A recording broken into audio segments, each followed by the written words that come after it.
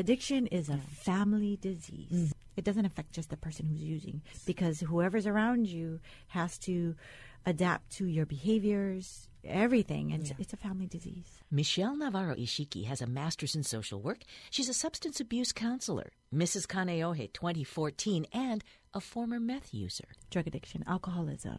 I'm a firm believer that it is genetics, and there are studies that show that they are. But whether you want to believe it or not, if this is the life that you know, drug addiction, alcoholism, you normalize that behavior. And for some, you either also live it or you're so against it. But I see people that it's become such a normal part of their lives, and that's where the generational continuity of lifestyle will go on.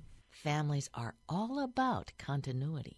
Writer Donald Carrera Ching, born and raised in Kahalu'u, draws on the loving details of family life against the backdrop of generational addiction. Unfortunately, over the years, it hasn't been addressed as best as it could be by, some of the powers that be, I think.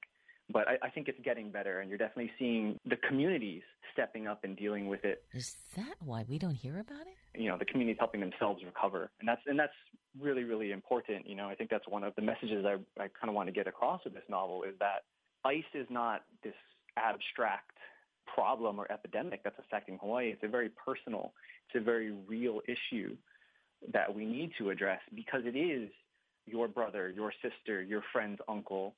It's all of us, in many ways. And if it's not addressed, at some point it begins to consume those parts of us that we really hold dear.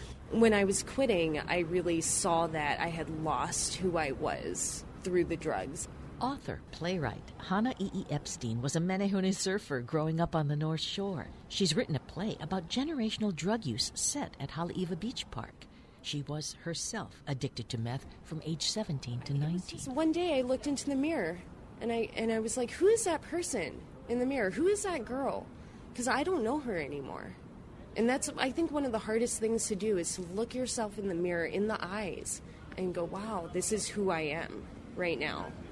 And who I was didn't exist. I had lost, my personality, my mentality, my values, all of the beliefs I grew up with. It was just out the window. I saw that in the mirror, and I was like, I can't be this ghost walking around, and I have these stories to tell, and I have to tell them. And that's what it was. So E.E. Epstein started surfing again. My parents took me back in. My cousins, they were like, oh, you want to use? Let's go surf instead. Oh, you want to use? Why don't we just talk story out in the lanai? You can smoke your cigarettes, we'll just talk story. Why don't we enroll you in community college? Take English. You love English. They just kept me busy doing the things that they knew I loved. I started doing poetry. I started doing all kinds of things. And I found myself again, and I was like, oh, this is me. I'm back. But hold on tight. E.E. Epstein says there are still some days she can't go out of the house because she knows she'll start hunting for meth. Again, after being clean a decade. Georgiana DeCosta has been executive director of the Hawaii Meth Project, a youth-oriented meth prevention organization. She struggled with meth addiction in the 90s, lost her children, and was thrown in prison. Finally, release day came, and her mother was coming to pick her up. By the time they processed the papers, it was dark. So I'm sitting outside Old Triple C in the dark at the bus stop. Is this how it works? They put you out here? Isn't this kind of counterproductive? Scary, right? So this is what happens with meth to the families. So I not seen my kids till this day. What I had put my mom through is so incredible. I had stolen from her, I had lied to her, I had just screamed at her, I had done so many things, and she had fought tooth and nail for my kids. And when they started to call her mom, she said, no, I'm not your mom, I'm your grandma, I'm your tutu. And so what she did is, I was a hula dancer when I was little, so she got the pictures of me dancing hula, and she blew them up like posters. So I come home, and I see poster-sized pictures of me all over the house.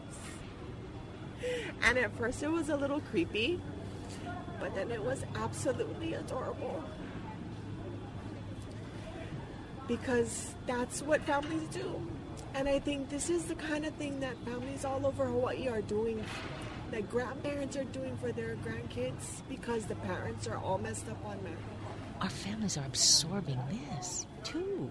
But is it less of a problem now, or is it just there's less publicity? Less publicity, because there's less sensationalized cases. The prevalence may be just as much, but Correct. the sensational cases are not there. Correct. And the publicity therefore is not. Correct. Because if you talk to U.S. Attorney Flonaka Cooney, she says of her drug-related cases, which are 50% of all of her cases, 97, 98% are meth-related. And they are exponentially higher than they were 5 years ago, 10 years ago, volume-wise. That knowledge is chilling for DaCosta, because the Hawaii Meth Project has lost funding and will become a part of the Coalition for a Drug-Free Hawaii. If Hawaii's meth problem is as big as the numbers seem to indicate, our families are front lines in this fragile balance. Noe Tanigawa, HPR News.